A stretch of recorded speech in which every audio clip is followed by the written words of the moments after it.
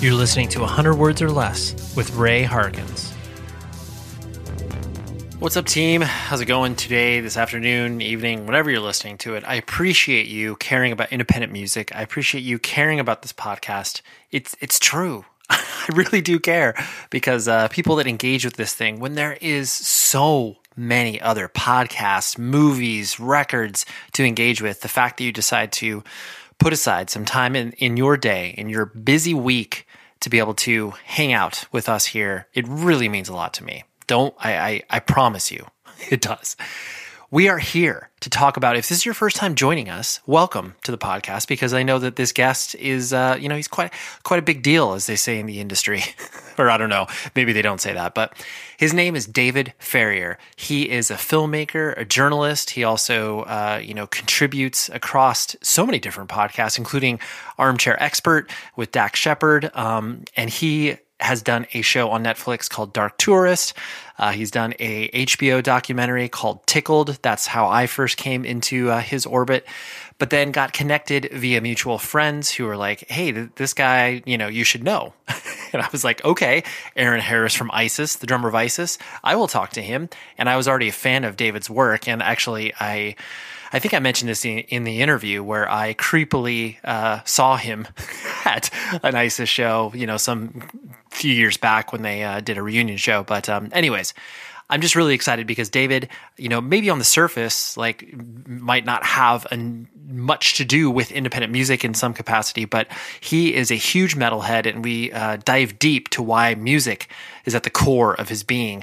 And we just talk about a bunch of other stuff as well. But David is an incredibly kind human being, and he focuses on some pretty dark corners of the internet and the world at large. And I'm just fascinated by him. And he also does a really, really cool Substack called Webworm that I highly encourage you to subscribe to, because he publishes great content there. And it's just always no matter what. And every time I receive an email from his Substack, I'm like, I know this is going to be weird. I know this is going to be wild. I can't wait to get into it. So you can email the show, 100wordspodcast@gmail.com. I also encourage you to leave a review on Apple Podcasts because it adds legitimacy to this thing. I would appreciate that immensely. Even if you've just listened to it for the first time and you're like, hey, this guy sucks, I don't want to listen to his podcast anymore.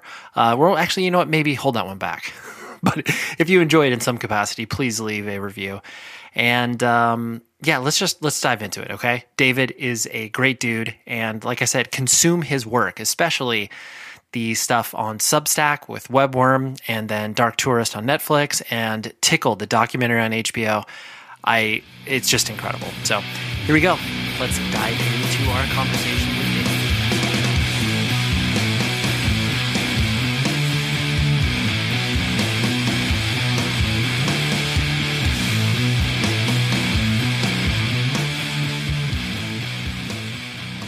I got brought into your universe via Tickled, and actually via I'm going to call him a mutual friend, even though I don't even know him. Is David Chen from Slash Filmcast? Yes, yeah, I feel like he's my friend also, but I also don't know him personally. Right. It's like, yeah, he's sung your praises for a while, but yeah, his description of Tickled made me be like, oh, this is interesting. And then obviously watching the film was profoundly impactful on a variety of different reasons for me. And then further with Dark Tourist. But frankly, what made me most endeared to you was, the fact that we obviously got pulled together via a mutual friend of, Aaron Harris from ISIS. And I was, then it just kind of all kind of clicked together in my head where I was like, oh, of course David is a weirdo interested in subcultures, because that's something that's he's probably been into his whole life. And especially when you're talking about in relation to music. And I found that, like I said, it all kind of clicked into place. Does that kind of track with you in regards to the idea of being attracted to things that are, quote unquote, less than normal? Like that's kind of always been who you are, or that's been something that you've just kind of, I guess, learned over time? It was kind of, no, I think you're totally correct. I think probably kind of heavier music has been something I've been into since my late teens. And I got into, I guess, music, and a lot of music that my friends didn't listen to came to me sort of a little bit late in the game, because I went to a Christian school, and I was raised in quite a reasonably Christian household, and that was kind of my life. I was like head prefect, and during my final year of school, and I would open assembly by praying. So I was like super religious. And then a guy called Rodney handed me like a bunch of albums in one of those like record sleeves where you've just got like 20 CDs all like smashed into a thing, and he's just like, "You've got to listen to some of this." And I discovered a lot of artists, including a little bit later on ISIS, who just propelled me into a world and a subculture that I didn't know existed, and then became like a really big part of my life. I think because I came to it so late in my life, I just really got into it in a really big way, and I went to as many concerts as I could, and I got as many like hard to find records as I could, and merchandise, and I just got really into metal specifically. And it's a subculture, and that sort of bled into my work, because I just ended up discovering other subcultures, and I just really liked diving into these worlds that were quite different to what I was accustomed to. Right. I mean, it makes sense. I like this is a thread I was going to pull on a little bit later, but the notion that, most people view, New Zealand as its own, either Australia's hat or, its own thing, where it's like, it's isolated for many different reasons. And so I was curious about your journey of being exposed to that, because realistically, like, especially with whatever punk, hardcore, and metal, like most countries or regionalities, you're able to point to a few bands from there. But New Zealand, for the most part, like hasn't put a lot of output in regards to that. Yes, like I guess regionally speaking, maybe has done some damage in like, Australia or whatever, but like it made an impact over here in America is, far less, I guess, substantial, for lack of a better term. Yeah. And I guess a lot of the music I was exposed to earlier was American music. Like that, there wasn't a lot of stuff in New Zealand in that particular scene that I found, I guess, would match what I was listening to from overseas. There's a band, the Mint Chicks, who are just so incredibly talented, and they have some pretty punky aspects to them. But they're two brothers, Ruben and Cody, and I've never seen a band be more dangerous or outrageous on stage. I mean, we have a festival here, the Big Day Out, which is, I guess, like our version of Coachella, but much smaller because it's in New Zealand. And, they got a chainsaw out and started like chainsawing the stage down. And that was like really doing some damage. And the festival was not happy. But, just hanging from rafters and just doing I have not seen a band be more charismatic and dangerous than the Mint Chicks. And that both those brothers have gone on to do different things. And one of those brothers ended up fronting a band called Unknown Mortal Orchestra, which is actually, I think they're based in Portland now. And I've heard of them. Yeah. Yeah, and it's a pretty mellow genre of music that they make. But yeah, then Ruben ended up doing the music for Dark Tourist, our title music. So I haven't even really thought of this particular evolution, but one of the first bands I really responded to in New Zealand was the Mint Chicks, and then one half of the Mint Chicks ends up scoring a show I make. I love that. Later, I hadn't really thought of that. Those literally some of the first shows in New Zealand. Were the Mint Chicks that I went to. That's so funny. Yeah.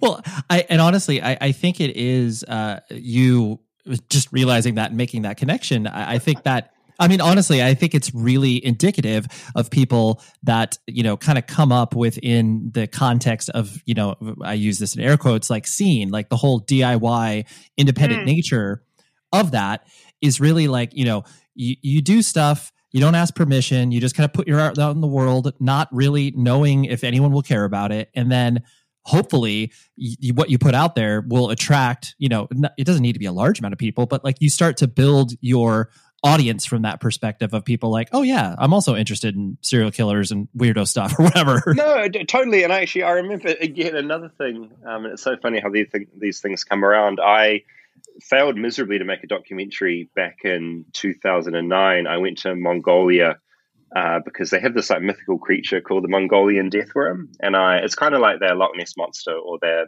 version of Bigfoot. It's that big monster that everyone talks about. And so I spent a month in the Gobi with my friend.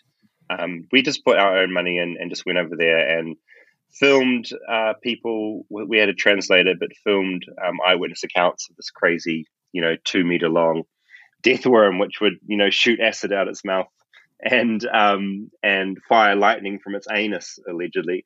And when we were fundraising to go over for that, again, some of the Mintrix offered, they're like, "Oh, can we score this film if you make it?" And I never made it because it was just, I didn't know what I was doing. And I shot everything, we shot some beautiful pictures, but I didn't know what I was doing as a director. And I sort of got back to New Zealand. It's all in Mongolian. Hadn't shot a lot of elements I needed. And it's literally just sitting there gathering dust. But yeah, they were there then offering support. And I was fans of the Mintrix, and to sort of have them offering to score this film I was yet to make was amazing. But I'm glad it circled back with Dark Tourist, where they actually could record some music for me. Right. Where you're like, hey, I can actually, pay you a little money for this. Like, yeah, exactly. But it's so nice. It is so nice when people you admire end up, potentially liking something that you've made. And it is, I think independent artists and, I think there's a really neat community created, and there's lots of swapping going on, and people want to help, and people are engaged because they know how hard it is, and so everyone wants to help. And if you can respond to someone else's art and help out, then I think there's a really amazing world to tap into. Absolutely. No, I agree. And actually, you just thinking about, other New Zealand artists, like the only band that I really kind of had a personal touch point with was that band Jacob, like Jakob. Oh, yeah. Beautiful, beautiful music, those guys. Yeah. I saw them opening. They either opened for ISIS or maybe they opened for Tool in either New Zealand or Australia. But yeah, those guys the stuff they make is so otherworldly and incredible. I love those guys. Yeah, for sure. And we'll obviously pull some of those threads a little bit later in regards to, the music and the introduction of it, and obviously the influential CD binder that you got. But I know, like you mentioned, you were raised in a very, religious household, and obviously went to, high school they call it high school we call it high school here. We call it high school. Yeah. Okay. Not secondary or primary and all those. Yeah, we got it. But I'm gonna, guess, because I know you were born and raised in New Zealand. But what was the name of the actual town that you grew up in? I grew up in Bethlehem. Okay, there you go. A town called Tauranga. So yeah, very in line with my upbringing. Right. And is it, I guess, rural for lack of a better term, or what's the? Yeah. Okay. It is. It's pretty quiet. There wasn't a lot going on in Bethlehem. The town itself, Bethlehem, is in Tauranga, and it's pretty much a retirement village. So it's, it was pretty quiet. Got it. And what was your family structure like growing up? Like mom and dad in the house, brothers and sisters? Yeah, I had a really cool upbringing, actually. My dad worked as a veterinarian, and my mum was a vet nurse. And so just animals everywhere in the house. Like I had a pet goat that I'd take to school with me and tie up outside the front gate. and we had like ducks and dogs and cats and parrots. And so it was like a really, I grew up with like a lot of animals, and I've got one brother, 4 years older than me, Robert. And he was the really cool one at school. He'd play, he was like the sportsman, and he'd be on the best on the basketball team, and I was just this massive nerd who just had pimples and glasses, and I tried to play the saxophone, so I was one of those kids that had to walk around with like a big saxophone case, which didn't endear me to anybody. So yeah, I had a really great upbringing, massive nerd, And again, that's probably music offered me kind of a bit of an escape from that world a little bit later on. But yeah, it's growing up was a great time. I big into animals, if anyone that follows my Instagram will just see I still am obsessed with animals. So that's a hangover from my upbringing. Right.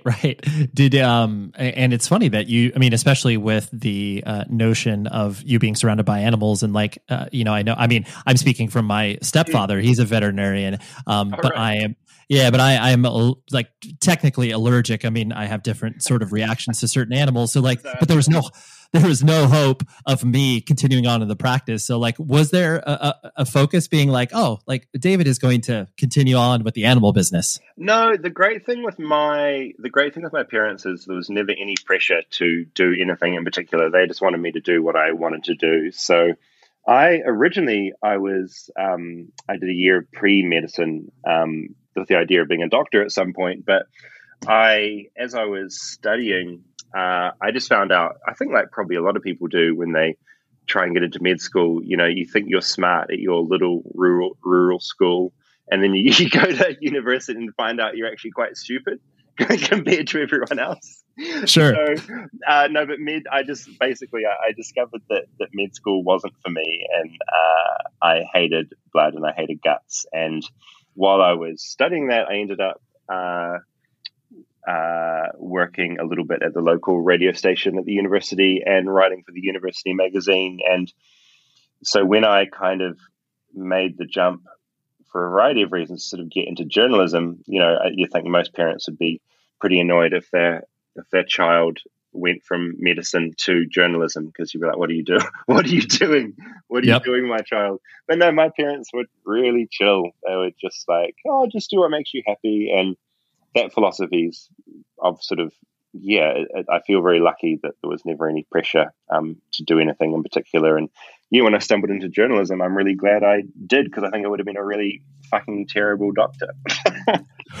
Right. Yeah. You're like, especially too, where I find it interesting because I know you're vegan or vegetarian, or you kind of fluctuate between the two? I fluctuate. Yeah. I fluctuate. No, like even worse. I fluctuate between like meat eating and vegetarianism. And it depends it depends where I am in the world and sure. a variety of other things. It's bad. I'm rambling now because I feel like called out on it. No, it's I know. The only reason I bring that up is just because there are many people that practice medicine within the context of animals, and many of them don't even make the connection that just like, oh yeah, of course we need to test animals in laboratories, but like I'll help those animals. It's just kind of like that weird juxtaposition. Yeah, absolutely. Yeah, so weird. But no, yeah. I would love to be a vegetarian. I just am too lazy at times. I'm working on it. It's okay. You're a poser, David. It's no big. I'm just kidding. No, well, the thing is, I go on this big diatribe and dark tourist after seeing this really brutal pig slaughter in Indonesia that I am going to go vegetarian. And so a lot of questions I still get now are like, did you go vegetarian? Did you go vegetarian? And I did for about 8 months, and then I just lazily slipped back into eating meat again. So I'm constantly being guilt-tripped about this, because I said, on this show that I was going to go vegetarian. And when you say that, you really should be called out on it. Well, and the reason I bring it up too is because much of the subculture within the context of punk and hardcore and stuff, like animal rights is weaved in throughout it, and so a lot of people are exposed to those ideas at an earlier age than maybe some of the peers. Because I mean, it's like whatever. I've been vegan and vegetarian for since I was in high school, but like I remember that notion amongst my friends was very much just like, what the hell are you talking about? Like, so it's that evolution of exposition to the idea is something that makes people not only have to consider it, but then figure out how it obviously integrates within their life. So I totally understand where you're coming from. Yeah, and I think probably my experience with music was I obviously missed the meat message, and I think got the idea of thinking a little bit more independently. And I think probably my journey away from religion and organized religion was definitely, that wouldn't have happened without music. So I think that's why I feel so passionate about the music I like is because I just associate it so heavily with the direction my life went in a really positive way.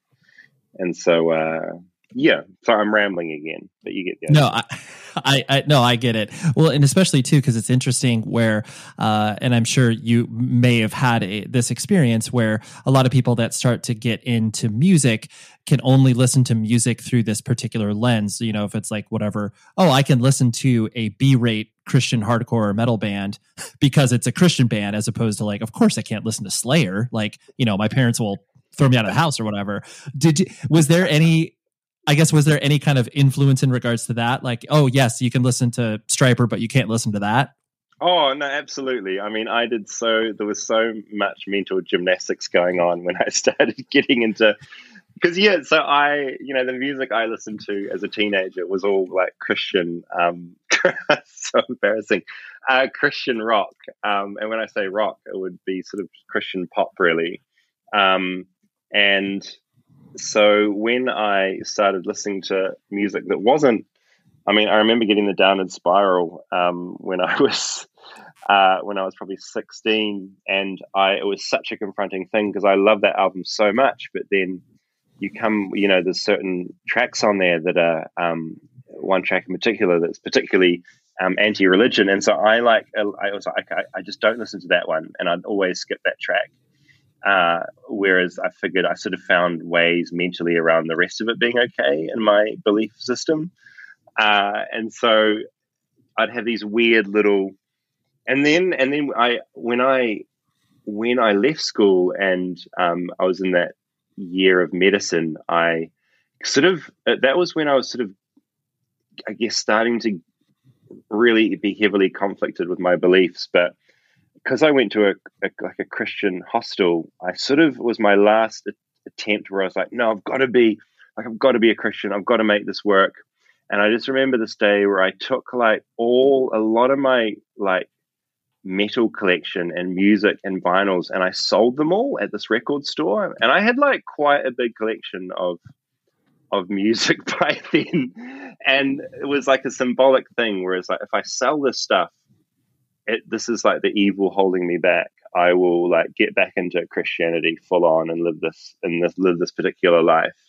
And like a couple of days after I'd sold all those records, I was just like hit me like a freight train. I was like, what the fuck have I done?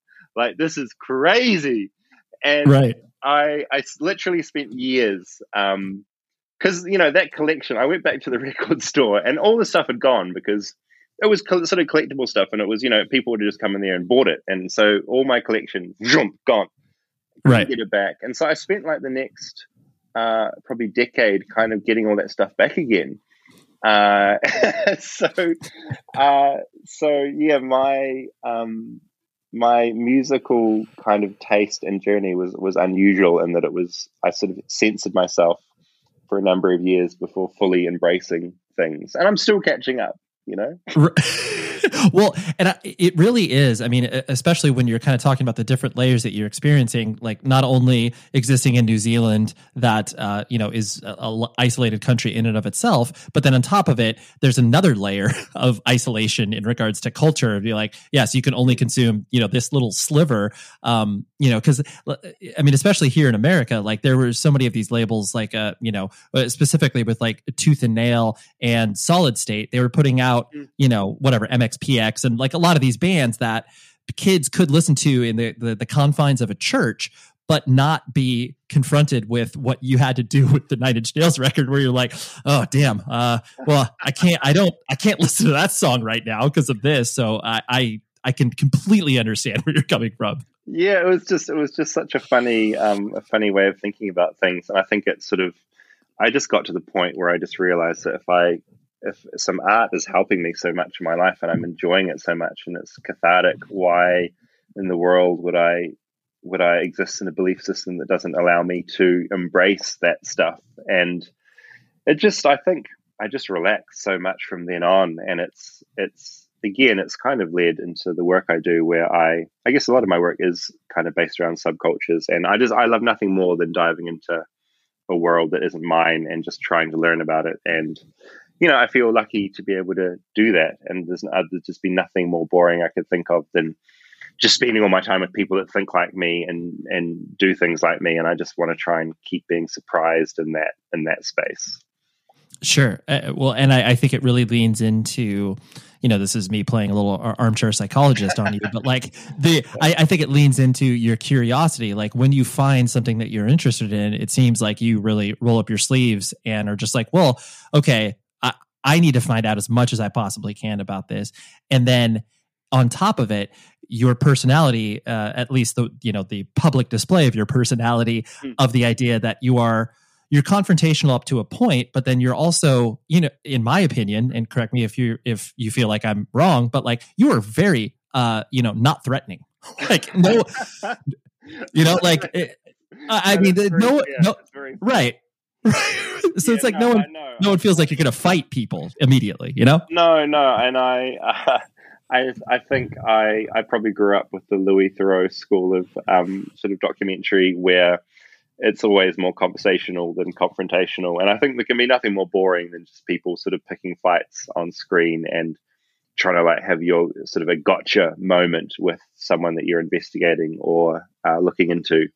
Yeah, and I like to have empathy with everyone that I meet. And I just think it's much more interesting even if you're with someone that is terrible or objectively not, I guess like in Tickled, just someone who's not behaving very well. I'd rather have a normal conversation with them, or just sort of a level-headed conversation, as opposed to trying to accuse them of things or getting really up in their face. I'd rather just be like incredibly chilled out and just see what happens. And I think often, bad people will reveal themselves on screen in the way I act and the way they act.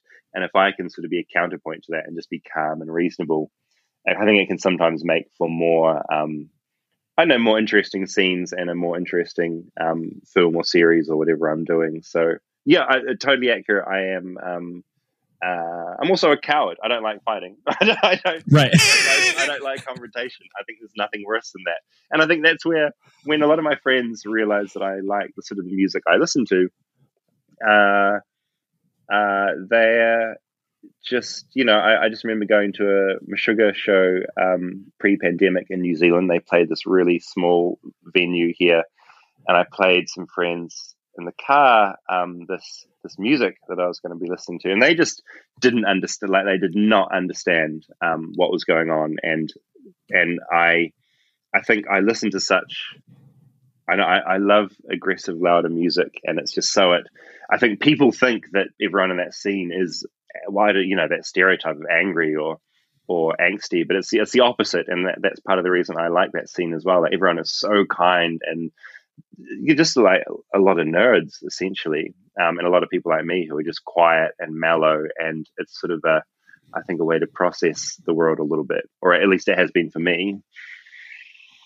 Well, it can also, I mean, realistically, you can by de facto like place yourself in these aggressive scenarios in a healthy way. Exactly. Yeah, 100%. Yeah. And I haven't overthought all this stuff too much. It's funny. I don't intellectualize any of the stuff too much. Like I know what I like, and I kind of don't think about it much more beyond that. But you're totally right. Yeah, no, and I think that's an important facet for when you start to develop your own tastes in music and you start to have authorship over it, is that you're listening to these things kind of devoid of context. You're not listening to them in the placement of a scene or a lineage where it's like, yes, you do understand, like, oh yes, I like Meshuggah, and I understand that, At the Gates begot them and blah, blah, blah, and you go back in the timeline, but it's not like you are listening to these things by being like, oh, I got to be cool, so I got to listen to this or whatever. It's just like you start to like the stuff you like. Totally. And I think all the music, the music that I like as well is almost, it's not something that you instantly love. I think the music that I love the most, you kind of have to work at it and lose yourself in it. And, I think some of those albums that just reveal themselves to you over a long period of time are the ones that stick with you the longest, which is why I think I could never embrace pop music in a way, because there's songs I love that I hear like once or twice, but then I just couldn't live with that that particular, like, yeah, I think anything your brain instantly likes, you've got to be a little bit suspicious of, because you're going to get so sick of it. Whereas if you've got to work at something and really let it sink into your soul and your being, then that's the stuff that lives with you much longer. Yeah. Oh, I agree. I mean, it's the it's the notion of, the sugary sweet, ice cream that's obviously great going down, but then you're like, I'm not left with any sustenance. Like maybe I should have had, Yeah, beans. totally. Totally. It's exactly that. It's springtime. The weather is changing. You probably need new band merch for your life, right? How about you go to rockabilly.com, dive into this promo code PC100 words, and it gets you 15% off your order. They have so much amazing stuff. It all ships from the Midwest, from their warehouse, all officially licensed. And you can't even believe the sort of deals that they have there. They have pillows, they have throw blankets, they have amazing long sleeves, they have everything you could possibly want. And even right now, they have a grab bag deal. 4 t-shirts for $15. Like, that is a great deal. I don't care who you are or what you like. You will probably be able to find some rad deals at rockabilly.com. And like I said, they're all officially licensed. So none of this bootleg stuff. These bands are getting paid. It's all above the board. So again, go to rockabilly.com, use this code PC100 words that gets you 15% off your order. Essentially, I'm giving you free merch. Okay. So just go ahead, dive into it and enjoy. And thank you always, Rockabilia, for your support. And I'm going to presume that your exposure to kind of like, going to concerts and shows and like live music, was that more so kind of after, whatever, in college, and once you started to, experience the broader world at large, or did you go to, concerts and shows when you were a little bit younger? No, when I was younger, it would all be Christian shows. So we had this festival called the Parachute Festival, which was a Christian music festival. And so back then, there were these bands like DC Talk and Newsboys and the good stuff. Very familiar. Yeah, I mean, so like the most mainstream of Christian music. Like it was just so. But that's the stuff I'd listen to, and so. Those were the sort of gigs I'd go to when I was at school, and probably like the first big concert I went to, or the first concert I went to, was probably a Tool show, which is a bit embarrassing to say because I know that Tool is like this big kind of, in New Zealand. It's like very. Do you know bogan? Do you know the word bogan? No. It's like just a bit like. Idiotic, like the music's not idiotic, but it attracts a really idiotic crowd here. Maybe like a meathead, maybe. Yeah, meatheaded, and I think just people that want to feel like they're smart, and that band attracts those kinds of people. Sure. But I caught, it would have been the Lateralis tour, probably around 2001, at the North Shore Event Centre here in New Zealand. And I saw that. And I was just blown away. I think, and that was a big show, relatively speaking. And that was probably like the first really transformative musical experience I had. And I wasn't drunk. I wasn't on acid. I wasn't on MDMA. I was just the music just blew my mind. And from there, I started going to more and more shows, and I'd moved cities. So I discovered where some of the venues were. And weirdly, actually, I'm in an apartment at the moment, and they built the apartment building on top of like my favorite music venue, which closed down 3 or 4 years ago. Wow. And it's where I saw ISIS for the first time. And I'm just looking at the poster now because I just looked it out, and Jacob opened for them.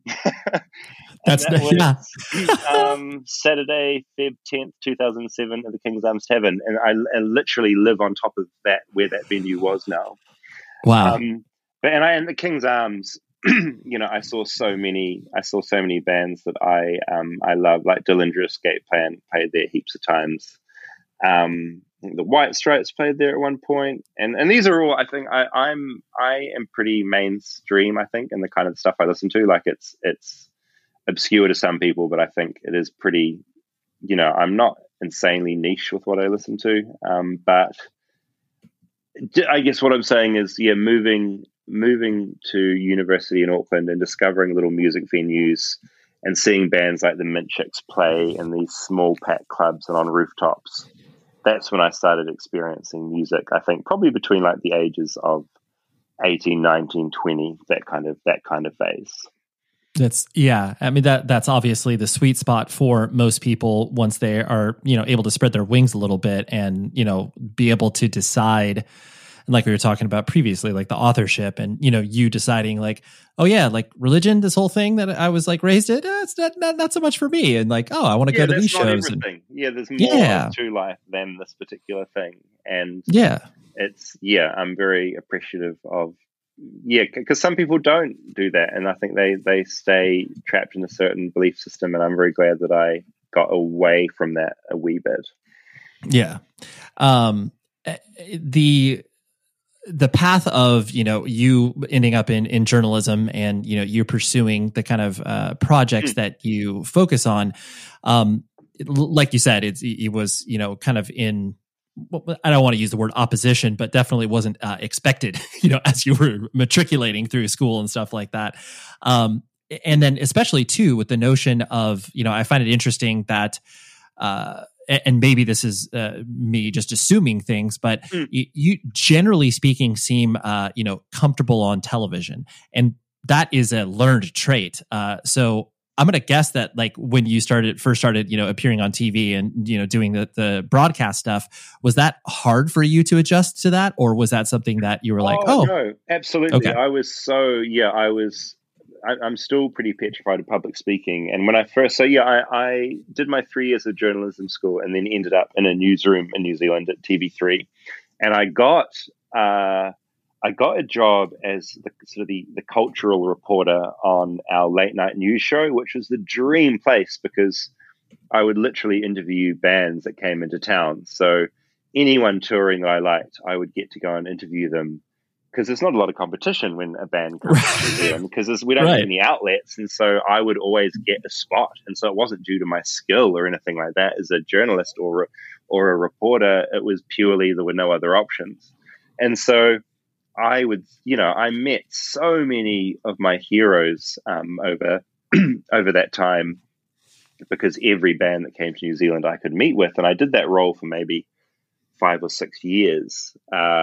And I was a wreck when I started doing that. I'd get sweaty on camera. I would get nervous. But it just, you do it enough, and you kind of gain confidence, and you find out who you are. Because I think when you start in a TV newsroom, you kind of put on a reporter voice and you act like how you think you're meant to act. But over time, I kind of, thanks to a really creative producer that kind of let me be me, let me start doing stories in a slightly different way and writing the scripts with my own voice and bringing some humor into things a little bit, which wasn't typical in our newsroom.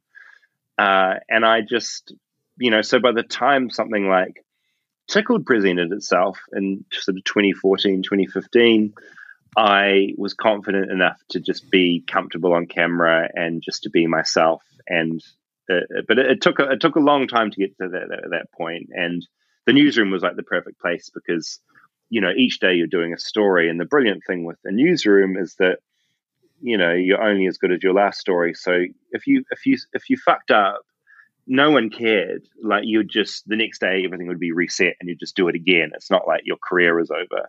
So it was the perfect place to learn. And I wouldn't be able, I think, to work in documentary if I hadn't had those years in the newsroom, just like figuring out who I was and the kinds of stories I wanted to tell.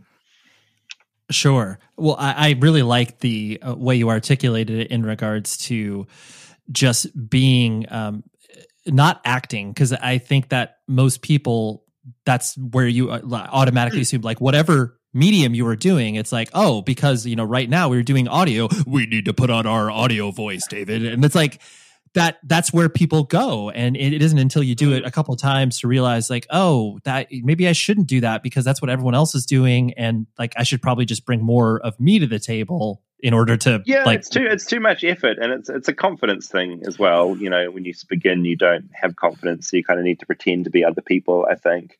But the more you make things and do things, the more important it is just to be yourself, and it makes it less stressful as well, because you're not acting half the time. You're just doing what I'd say that what you see of me on screen is pretty much me. It's not much different. I mean, I might sometimes be a little bit more naive or a little bit less.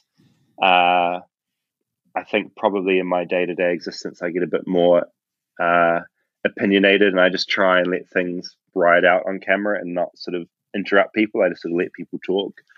But yeah, it's much less effort if you're not pretending and you're not acting. Else I would have gotten into acting, but I think journalism and documentary, you should just be yourself and bring your own shit to the table and be and be original in that way. And I think that really helps.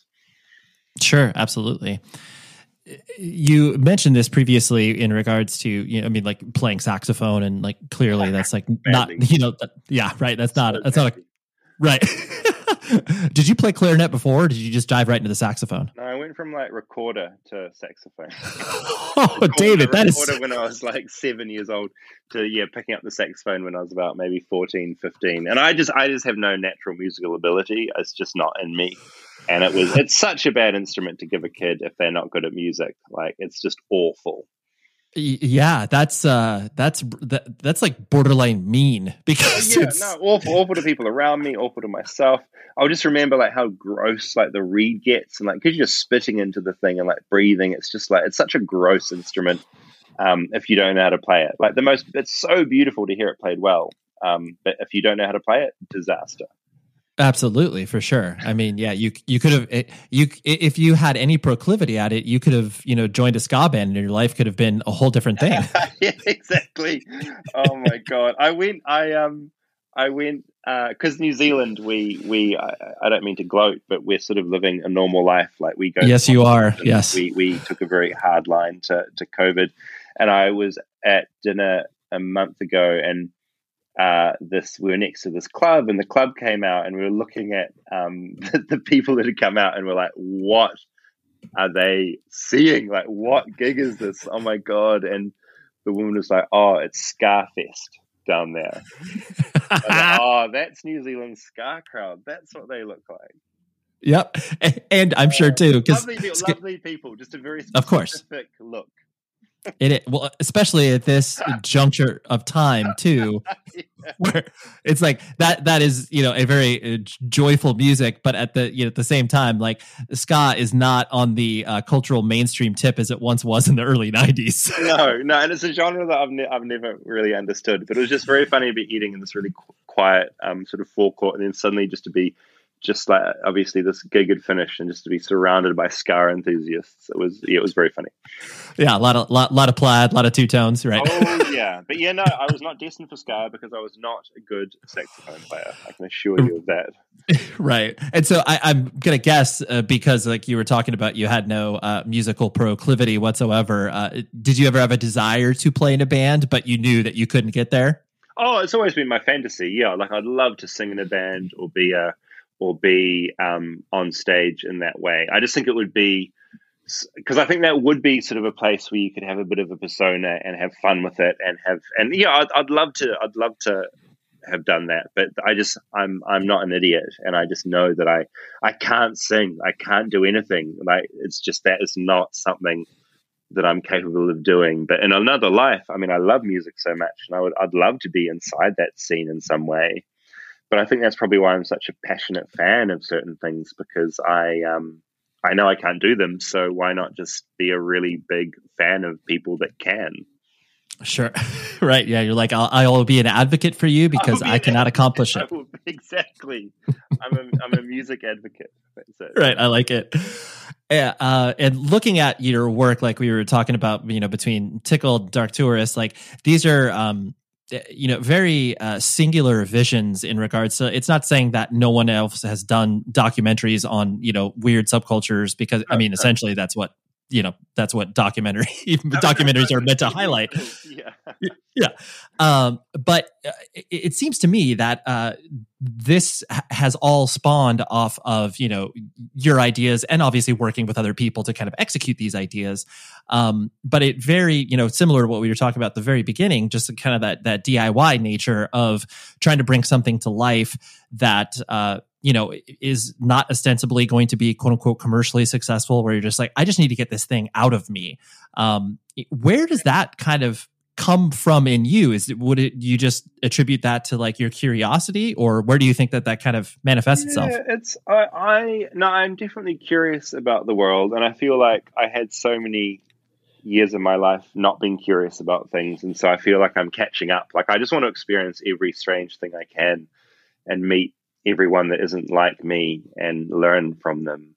But I think I'm quite OCD, so I need to have things in a certain place. And I think when I get a story that I think is a good story that I'm interested in, I'm just the drive to get it, to explore it and to dive into it is just so strong. And the idea to complete something is so big that just drives me through. So you definitely don't get into this for money.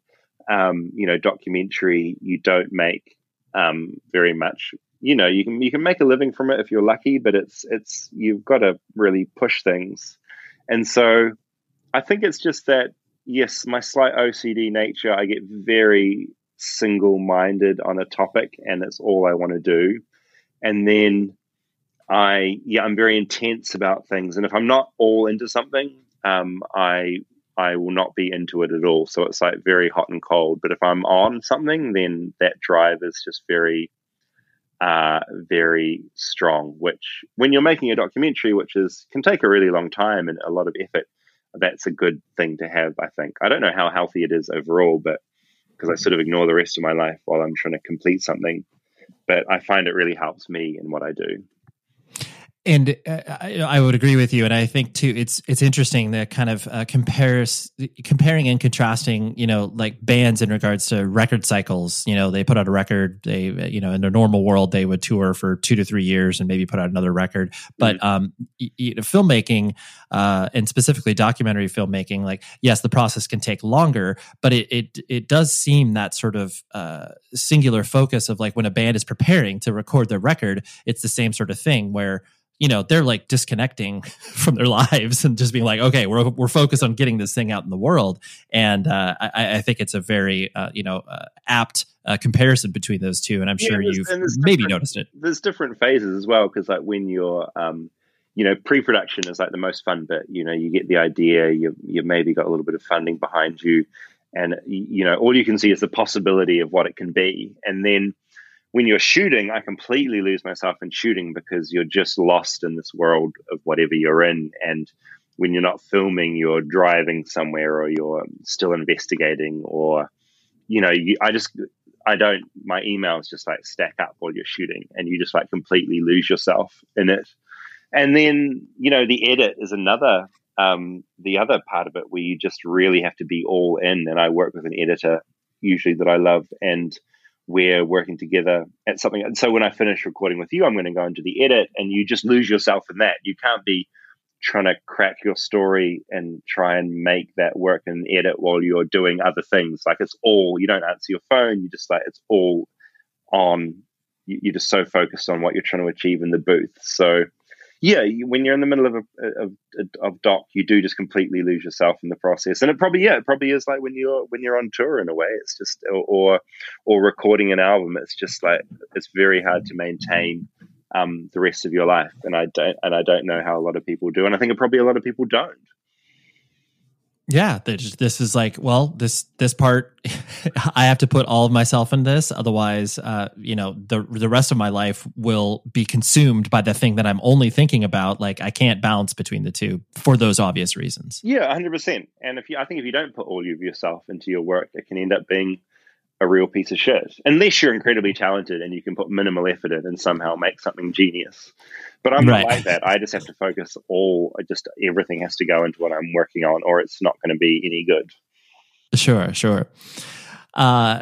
The idea that, because you yourself inject, like, you are literally in most of the things that you do from, Tickled Dark Tourist, like you are, a personality.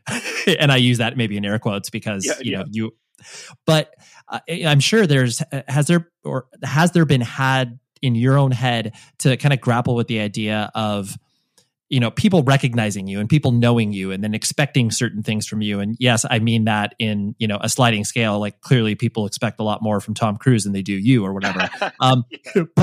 But there is that notion of, being a public figure and then putting yourself out there. And how have you tried to kind of keep that balance in your own life to be like, well, I am this human, but then these are also my interests and that sort of stuff? Yeah, I mean, I think I'm in a really sweet spot because the work I do is relatively niche, and so it's not like I'm it's a nice spot where if I get recognized or someone wants to talk to me about something, it's like a nice thing, and it's nice being told that someone liked something you've made or done, and it's a positive, and I don't mind that, and it doesn't interfere too much with my life in general. It's funny, like I get more. The pace is probably a pain is almost at shows and at gigs because in New Zealand I because I reported so much on that stuff when I was in the sort of the culture art reporting section. A lot of people know that I like that music, and so at gigs I'll kind of find my people, and people will very adamantly come up to me and talk to me and want to interact, and that can be that's fine, but sometimes you just want to sort of disappear a little bit as well. But in day-to-day life, I'm in a sweet spot where I'm not famous, I'm not, and occasionally I'll meet people that like what I do, and that's a really nice experience. And the additional thing is, I guess, when you work in journalism and doc, you can get some really good ideas from people, and you kind of need to meet people, and that's where you get a lot of stuff from. And so it's kind of positive for me sometimes to have these conversations. And if someone maybe likes my work and likes what I do, I've had other ideas that have come from people just wandering up and saying, hey, have you thought about this? Or I've got this thing that's happened to me. And that can kind of lead to other stories as well.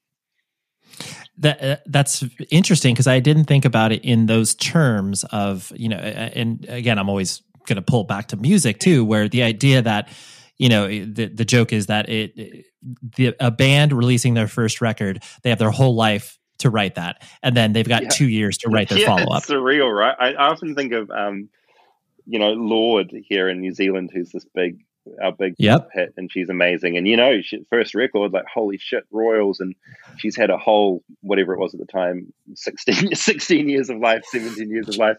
But sure. Now, the next one, she's got 2 years, and that 2 years is of course going to be about being famous and all the shit that happens, because the first album is you're not famous yet.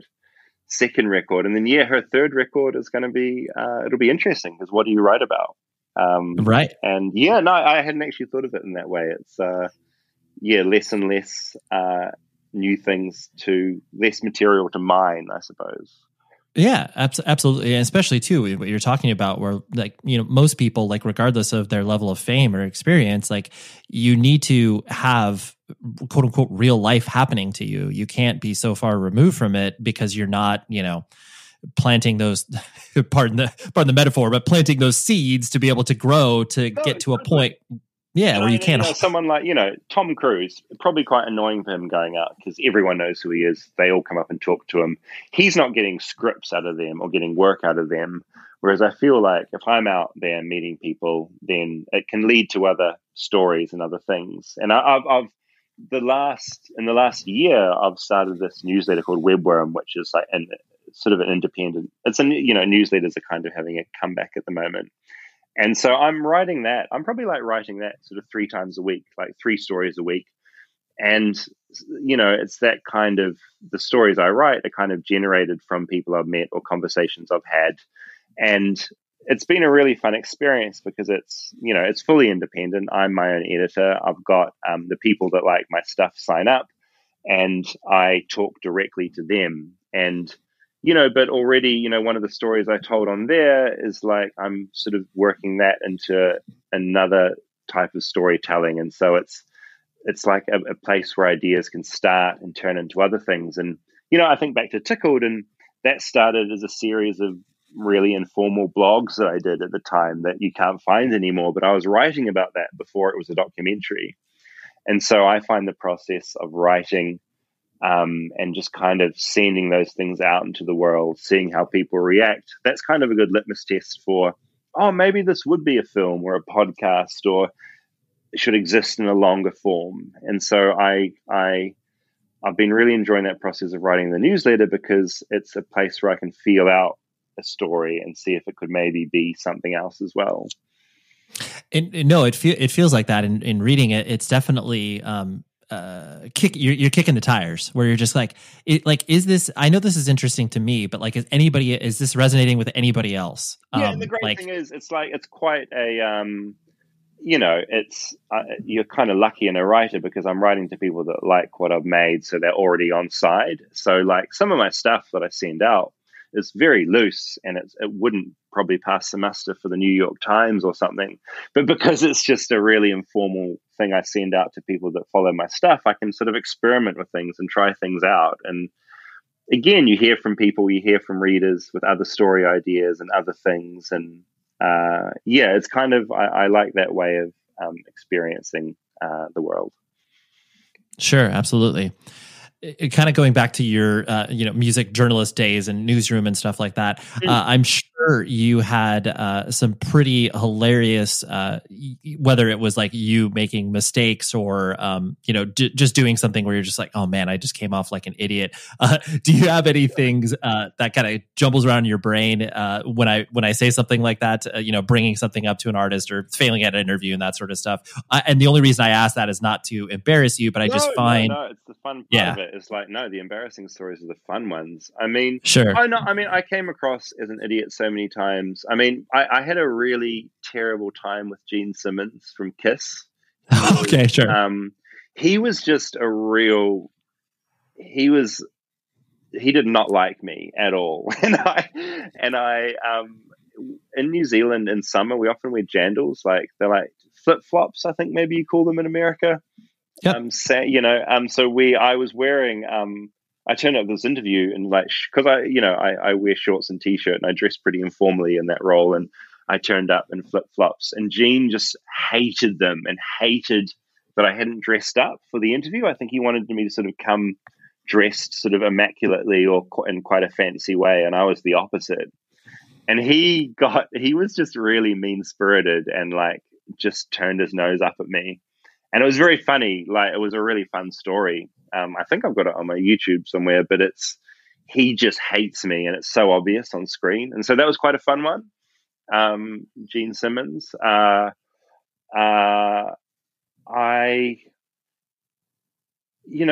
a lot of, that's probably the one that stands out as just being quite funny because the talent hated me so much. Right. Like no matter what, you were going to be quote unquote unsuccessful with this. Yeah, exactly. Yeah, no, exactly. 100%. And that's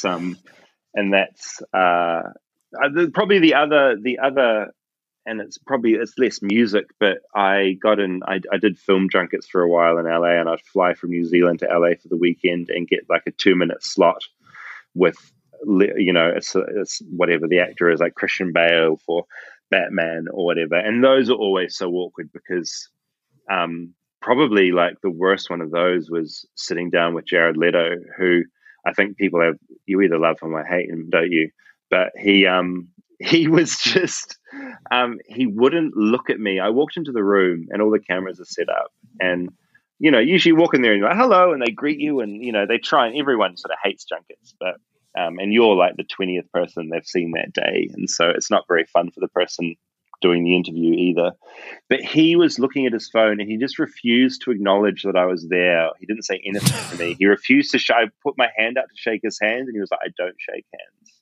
And this was pre-pandemic, and sure, I understand some people don't like shaking hands, and that's fine, but he was just so cold about it. And then refused to look at me until they counted down and like, right, your 2 minutes starts now. And then he just like put a little act on and like turned on and pretended to be interested. And then when that 2 minutes is up and your interview's over, he just instantly just like stopped looking at me and just went back on his phone. Sure. And it was disposable. So I've never been treated as, it was just like a very funny experience meeting him, and how obviously in his own world. That man is, and he's a musician, isn't he? So there you go, actor / musician. Jared. Yeah, right. Well, and it's interesting because I think that it's probably not giving him a pass, but just looking at the notion of emotional capital, and like that can mean so many different things to so many different people, but like because he's been famous for arguably most of his life, just the idea of him being like, okay, this is how much time I can give to this person, and it's 2 minutes, and like I can't do anything else, which obviously is like ridiculous to even think about, but just like that he has done that mental process, where it's like, oh yeah, this is I can't spend any time with this rando and 40 other randos this day. No, totally. He just didn't have time for it. He didn't want to be there, which is fine. It was just a funny. It's not often when you meet another human that there's such a dissonance. Because I'm so eager to make him comfortable, so he just has a good time, and he's not going to even attempt to go there. Yeah, and he's like, interviewing people, like often it's the people that have been doing it. I feel like in music, interviewing like young bands is like a nightmare because they're new to it. They've got nothing. If you're just talking about the tour and the album, they don't have like a lot of wisdom to sort of share. It's like the old school guys would be like, I had such a nice time sitting down with like Dave Mustaine from Megadeth. He was just so great to talk to, and he has such a history, and he was so kind. Like Kerry King from Slayer was amazing. He was just like the nicest person. So many stories, wanted to be there. Appreciative, I think, of where he was and what he had done. And so like generally over that time of like interviewing musicians, it was the ones who've been doing it for a long time and that I think appreciated the fans and sort of got that relationship that were the most fun to talk to. Like the up and coming people were just so full of bravado and swagger that it would just often be a bit of a nightmare. And then occasionally you get the ones like Jared Leto who were just in their own world entirely devoid of and divorced of reality. Right. You're like, I'm not even needed here, so I'll just go ahead. I did absolutely not need to be there. And what's so funny about it is like that's the system of publicity for films is so silly. Like they'd flown me from New Zealand to Los Angeles for that 2 minutes with that guy, which is so dumb. I mean, just do it on Skype. I mean, for crying out loud. But for a while, for me, it was fun to have a weekend in LA, and I'm grateful for it. But very silly when you look back on it. Right. You're like, wow, I just really, was able to pull out this amazing 2 minutes worth of content, and like, God, it's so embarrassing. Like, I hate to think of like the damage to the environment that particular flight did. Like, wow, right. That fucking guy. Yeah. This has happened with hundreds of other people over the past years. God. Yeah. Last thing I want to hit on was the the notion of like the business side of things, and this is something that I often talk about with anybody creating art. Is that there's always business implications, whether you're the band planning the tour, being like, oh, I've got to order 20 t-shirts and I need to charge X amount of dollars, and usually there's like one or two band members that might have proclivity towards that. For you specifically, how is the kind of the business side of things, been able to play itself out with you? I mean, clearly you've been able, you've been successful enough to, actually get products out into the world and, your art to people. But, do you, I guess, like the business side of things, or is that just kind of a necessary evil? Not at all. Like okay. Yeah, I'm not interested at all in that side of things, and I probably haven't been smart about things. And if I'm making something, I need to work with a producer who can deal with the money and the sales and trying to get it out into the world. Like I'm a good self promoter, I think, and that once something's done, I like talking about it and getting it out there into the world. But money and the money side, I just have no interest in. And I think, it's been fine for me because if the work's good, I think you find a way to make something out of it, and that's great. But yeah, business side, I'm very motivated to make the thing and to write what I write and to do that, and then the money or any sort of business side is very secondary for me, which isn't a great way to be, because I'm sure I could be smarter about things, and that would allow me more freedom to do certain things, but it's just not part of my makeup. Sure. Well, I mean, that's good. You recognize that, because you can, hopefully work with people to, watch some of your interests, or be able to make sure that something gets executed appropriately, as opposed to just like, well, whatever, I'm just going to make these films for myself and put them up on Vimeo. No, because you do need to be smart with that stuff. And I think I've got enough sense now where I realize what is worth putting my time into, because I don't want to be one of those, there are documentary makers, and there's friends I know that work like this, and they just put so much of their own money into films that they're still working on. And it really makes life difficult to live like that. And I don't think that's not the way I live. Like if there's a project, I make sure that I have secured funding for it. And that, again, that's working with the producer. I've got some investment in it, and I've got I never want to put too much of my own money into a thing, because it's too stressful. I'm 38 and I just don't want to live like that. So I've got enough. That's kind of my philosophy of, like, if a project's good enough to pour your life into, then you should be able to get support from other funding bodies to like help make that thing. It shouldn't just be your money pouring into that thing, because it's too much of a gamble. Like, you don't know whether it's going to sell. You don't know whether Netflix is going to want a thing, or it's just going to like go nowhere. So I think I've got enough sense that I think you need to realize it's going to work financially before you just randomly pour your heart into something. I mean, the Mongolian death room thing, which I mentioned earlier, that was something I'd never do again. I put all my own money into it. I didn't really know what I was doing. I never made it. That's not a model I would repeat again, of just like investing in myself heavily to like try a thing to see if it works. I want to have it really, the infrastructure set up beforehand to make sure that I can make this thing from beginning to end, and at least not come out in the negatives. You at least want to come out in a neutral sort of state at the end of it. Sure, to be able to actually do something else again in the future, as opposed to like, well, that was my one chance. Yeah, totally. And it's funny, like I keep harking on about this newsletter, but I'm so excited about that format of journalism at the moment, because with Webworm, I write like my best stuff for free, or what I say is I think the most important or interesting, and that goes out to subscribers for free. There's a pay model where people can pay like $6 a month, and I only say to people, sign up for this if it is financially viable for you to do, because you're not going to get my best stuff. You're just going to get my more personal stuff and things that are a bit more niche and weird.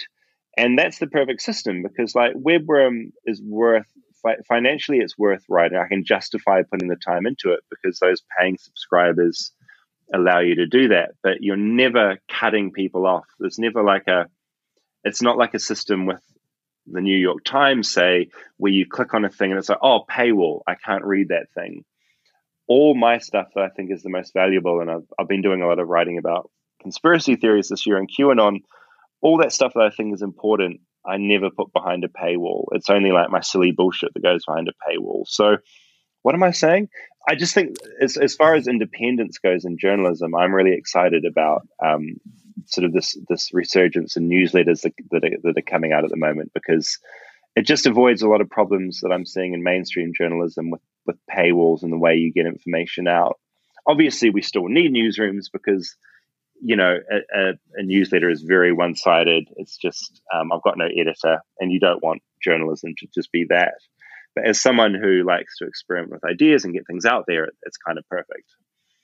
Yeah, absolutely. Well, everything that is old is new again. So it's great that email is important still. Yeah. Yeah. Well, David, thank you so much for hanging out, dude. I really appreciate you letting me, pick parts of your brain that haven't been picked in a little bit. No, it's really fun. And it's nice talking to you. And it's so funny. We have that mutual friend, and I think in Aaron as well from ISIS, because as I say, ISIS was one of the first sort of bands I probably saw when I was sort of getting out of my one phase of my life into another. So it's funny how these things all come around again. It does. It does. That's the beauty of music. It pulls people together, and you're just like, oh yeah, like we're one and the same. You know, we just had different experiences. Exactly. Yeah. What a pleasant chap, right? It was interesting to talk to David because we kind of developed a email relationship after this, and he was like, he was apologetic in many respects because he was like, yeah, I'm sorry that our life is pretty normal and yours isn't. I'm just like, man, the luxury to live in New Zealand, right? Oh, geez. But anyways, I hope that, our world returns back to normal and we can see bands play again because that's what I want so desperately. But thank you, David, for coming on the show. And I appreciate your interest in this thing and music and caring about the dark sides of the world because it's interesting, right? Next week, we have Joe Nelson, in my opinion, legend within the OC hardcore scene, has been attached to a lot of different bands like Ignite and Quicksand, and was the original vocalist many moons ago for Ignite.